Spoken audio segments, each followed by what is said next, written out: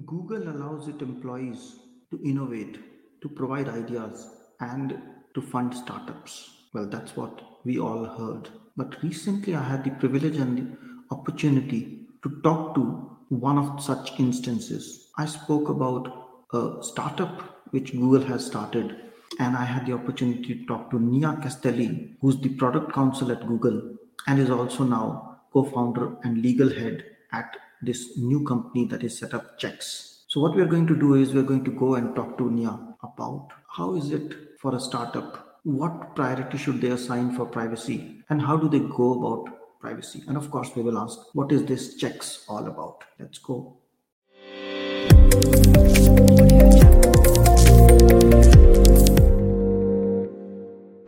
Hello, and welcome to the FIT4Privacy podcast with Punit Bhatia. This is the podcast for those who care about their privacy. Here, your host, Punit Bhatia, has conversations with industry leaders about their perspectives, ideas, and opinions relating to privacy, data protection, and related matters. Be aware that the views and opinions expressed in this podcast are not legal advice. Let us get started. So welcome, Nia, to Fit4Privacy podcast. Thank you. Thank you for having me. It's a pleasure to have you. So let's start with an icebreaker. When you think of GDPR, what's the one word that comes to your mind? Complicated. For sure it is. Yeah, I think as everyone knows in this space, and even outside of privacy space itself, it was a game changer a number of years ago. I think those who hadn't really thought about privacy, especially companies, now were forced to because it was a significant shift, right, in the landscape in terms of what's required, et cetera. But it was complicated and continues to be, but important nonetheless. Indeed, it is very important. And what we see is it has created a shift in not only the mindset, but also in the legal landscape. And we see so many new and, of course, fragmented laws coming up globally. Many of the laws copy-pasting GDPR and coming up with new law. What do you have to say about that? I mean, what kind of challenges are these so many laws causing? Because I was speaking with somebody at a conference earlier in the week, and we were saying how many privacy laws are there for a global company to comply with, and we had a list of more than 100 privacy laws to comply with. And I'm sure with Google it's the same situation, being a global company. So what challenges do you see with companies in this global context where there are more than 100 privacy laws to comply with, all of them similar in a way, but all of them different in another way? Yeah, I mean, that is the problem. If you are a good actor and you want to do the right thing, it's challenging. But, particularly in this time where, resources are constrained across the board for everyone. And how do you deal with that when they're changing? They're, like, as you said, overlap. And some not overlap, and updates, et cetera, fine tuning. It's definitely a challenge. I think one of the good news is, we've seen this in our own product offering, is that there is overlap and that we can leverage, resources and technology to try to streamline the process and identify where there's overlap, and so that you can then focus solely on, what's different, right? And it's also the case that, all laws don't apply to every sort of, offering, right, enterprise. Some things you're just not doing. If you're not filming the public, you don't have to worry about those things. So hopefully, that too can be helpful in identifying and really narrowing in on what laws and requirements apply to the business you're in. Yeah, I think that's one of the first things one needs to do, in sense, identify which requirements, which obligations are applicable to you rather than the whole sum, because the GDPR itself is 200 plus pages and so many articles. So you need to figure out what is applicable. That's the first challenge indeed. But when we talk about these challenges, also one of the questions is, especially for startups, because you have a dual role, you are in Google and you're also in the startup. For a startup, the challenge is optimizing and defining priorities so that they can effectively deliver on what they aim to do. And why would you say then the GDPR or privacy compliance should be a number one priority for that? I think one thing that all startups have in common is that you want to be big one day and you want to be successful and everyone knows your name and is using your product or service. And so you have to start how you want to finish. And I think, changing a culture and a business process after you've grown, after you have significant risk and known and exposures is harder than actually starting that way.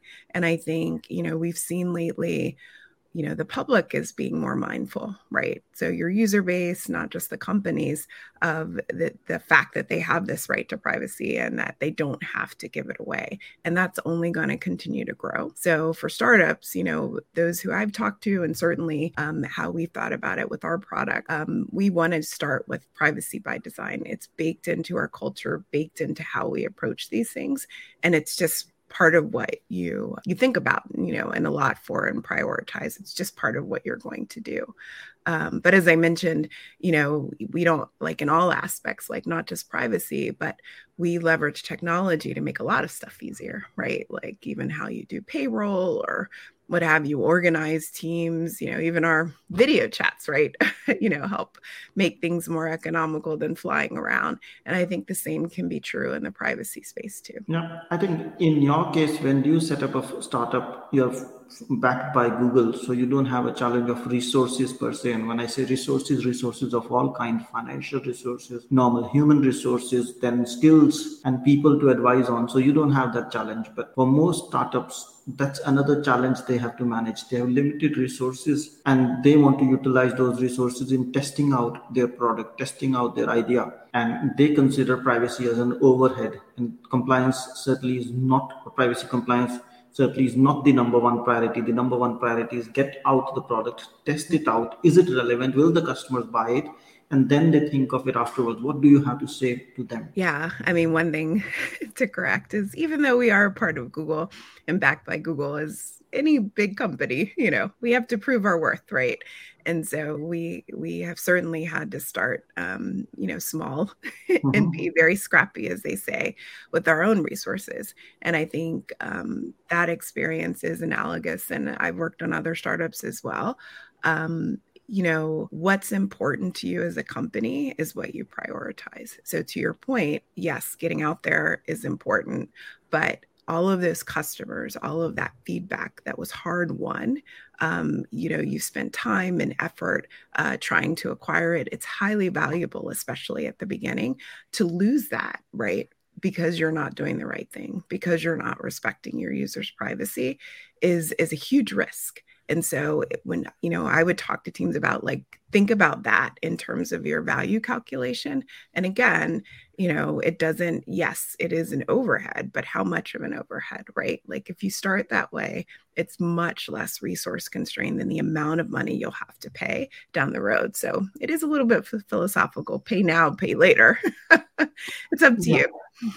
Indeed, it does get ethical, or what do you say, organizational choices or culture, as we call it. So how would you recommend a startup or an organization to take up privacy initially? You mentioned that look at what's applicable, but that's applicable every time you launch a product, every time you make a decision. But how do you recommend to go about this privacy compliance, especially on one hand, you have this experience in a large corporate like Google, international, no shortage of resources. Of course, there are budgets and everything, but if there's a will, the budget will come and everything will happen. And on the other side, then there's a startup story wherein everything is to be optimized and it wants to happen very quickly. It's tough, it depends on, what you're actually doing. But I go back to, looking for tools that can create efficiencies. I think like everything else that you're doing, are there ways that you can, leverage those? I think the other thing is when you think about the concept of privacy by design and minimizing data usage, I think that philosophy in and of itself is not costly. Right.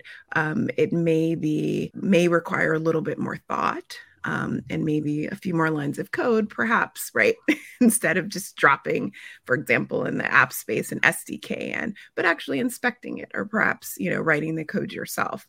There are a lot of different sort of points there that don't have to be, they're not necessarily like the amount of incremental time is not significant.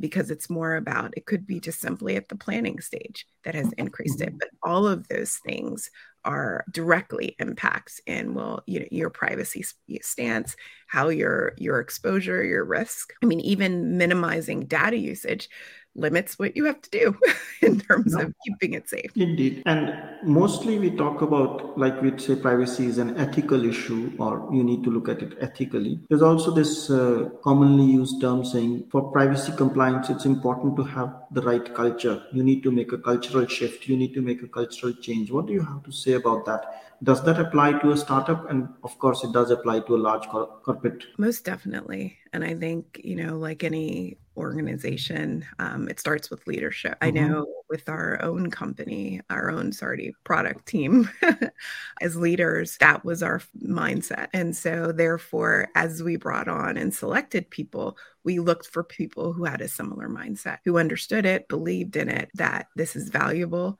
that it will continue to make our company, our product valuable because we've been thoughtful in this respect, that it will in fact be a product differentiator, right?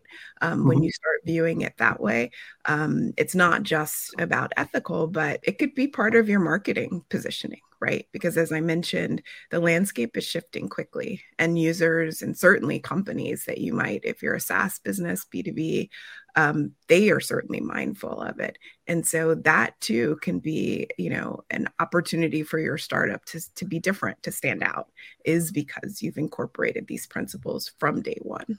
Absolutely. You share so many insights about privacy and such a interesting view about how privacy compliance should be taken. Tell us, how did you get into privacy and when did you get into privacy? Was it in Google? Was it in the startup? How did it happen? So GDPR was a big shift for me. So I'm a lawyer, obviously, by training.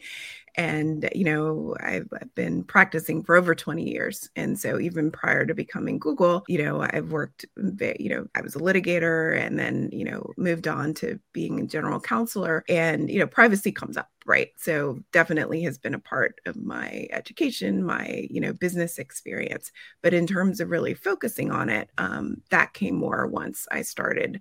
I came to Google about almost 9 years ago. And, working on advising our product teams.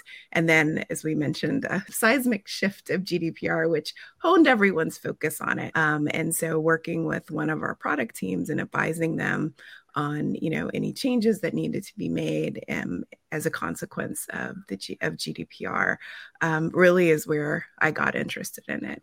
And, I saw at the time I was working, advising the Play Store, that we heard from our partners, our developers, wow, this is hard. Can you help us? And, I truly believe at a personal level, privacy is a right and that we should respect it. And in my own personal offering, I care about those things. And so I'm also a big technologist, right? Like I believe in technology and innovation. And I'm like, it shouldn't be a Hobson's choice, right? Like you should be able to have both. And that's how I got here. I want to help. I want to make this possible, that we can have both, right? That we can start the right way and respect users' privacy and still innovate and move quickly. Okay, that's very interesting, because I think you have the right elements to be successful in privacy, because you of course need to know privacy. If you're a lawyer, that always helps. And then if you understand technology and business, that's where it makes a difference. That's where it helps you implement, helps you advise in line with what the business needs. And that takes me to the other question. So how did this idea of a startup in Google came? Because if I see that you're employed by Google, you're employed by the other company. So when did this startup idea came, and what is this startup all about? So as Googlers, we're really lucky. Google has an in-house incubator. And at the time, and we had my founder and colleague and I came out of Play, and we had this idea, as I mentioned, to how can we help in this space, right? Like, can we come up with an idea to help mobile app developers with privacy compliance so that they can continue to do the things that they love, build amazing, delightful apps. And so, being a part of Google and having this opportunity, we pitched the idea to the in-house incubator and we're accepted in it. And so that's really where our startup. So it's still within Google, but we're able to act as a startup and work as a startup, including having to be scrappy and explain why, resources were needed. And we've now brought that to market. We launched last year. And now are officially a part as a Google product. So Checks, that's the company / product is the product name, but it is part of Google. But what does this Checks do? What is this Checks all about? So we were really on a mission to take, as I said, the complexity out of compliance. So we want to help mobile app providers quickly discover, communicate, and fix privacy-related issues. And so we've created this dashboard where we leverage Google's AI to identify what an app says it's doing, what it's actually doing, and comparing that to what it's required to do so that we can provide actionable insights and an intuitive dashboard. So it saves time, it provides efficiency, and allows them, as we talked about previously, to not have to expend resources that may be constrained, but still being able to do the right thing and move quickly. So essentially, if I understand well, you are simplifying privacy for an app developer, mobile app developer to be specific, by analyzing their code, analyzing their app, and telling them what are the things from privacy perspective they need to take care. Is that? That's right. So in addition to that, as you know, currently the best way that we have to communicate to our users if we're a provider of a product is through our privacy policy. So we also look at that. So we leverage natural language processing to review these privacy policies at scale. So we can tell you as a user, this is what you're saying to your customers you're doing. This is what we see your app actually doing. And this is what you're supposed to be doing, whether it's based on regulatory requirements or app platform policy requirements. And if any of those things get out of sync, we flag them for the customer. And that way, it still requires work, but it's much more focused work. They know where to send their resources in a very strategic way. It also, helps with visibility, even at the small, level. If you're a small startup, and there's a 5-person team, there are a number of people who may care about this, right? There's the engineer who's actually, adjusting the code. There's the leadership, and perhaps you even have outside counsel or some advisor, and being sure that they all have access to the same information and can take action quickly is what we think and what we know and what we're hearing from our customers is a game changer for them. Sure. And when you provide this insights or a dashboard, is that accompanied with advice, or do they need to have their own privacy person or go for an external consultant like me or something? How does it work? Well, you hit the nail on the head. We are not a lawyer in a box for sure. And we're not coming after the lawyers' jobs. But what we're providing is the ability for, like, if you were a consultant, right, and working with a company and they were using Checks, and you could have access to the dashboard. And so when issues are flagged, you would know exactly what to do in terms of where to focus, what questions to ask. We provide what we call evidence, which is just, specific aspects of the policy, of the code, other things that would be helpful to help you get to the root of it and provide counsel and advice.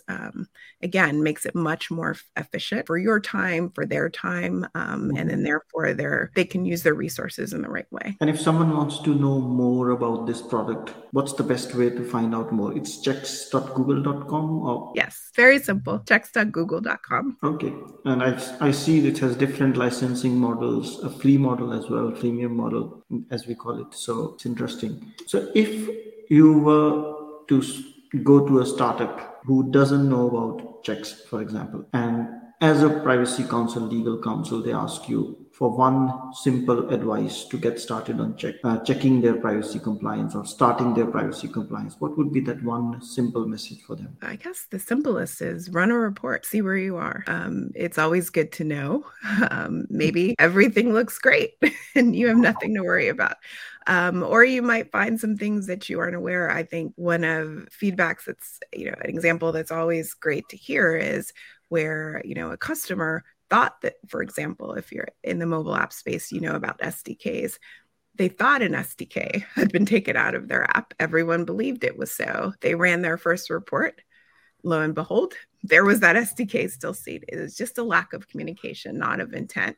And it's one that they wanted to remove. But that quickly, they were able to take action and take a significant step for them in reducing their risk profile, where that piece of code that continued in their app could have been problematic down the road. And so that would be my one piece of advice is just go ahead and see what you find first and go from there. I think that's very clear and very logical. Don't assume, go in, test it out, know the risk, and then you can take a risk-based decision rather than assuming that there's no risk or there's no challenge. That's right. Good. So it was wonderful to have you and have this wonderful conversation. I'm glad we had a conversation, and thanks for your time and insights. Thank you. And thank you so much for having me. It was an enjoyable time. Thank you. Same here. Thanks for listening. If you liked the show, feel free to share it with a friend and write a review. If you have already done so, thank you so much. And if you did not like the show, don't bother and forget about it. Take care and stay safe. Fit4Privacy helps you to create a culture of privacy and manage risks by creating, defining, and implementing a privacy strategy that includes delivering scenario-based training for your staff. We also help those who are looking to get certified in CIPPE, CIPM, and CIPT through on-demand courses that help you prepare and practice for certification exam. Want to know more?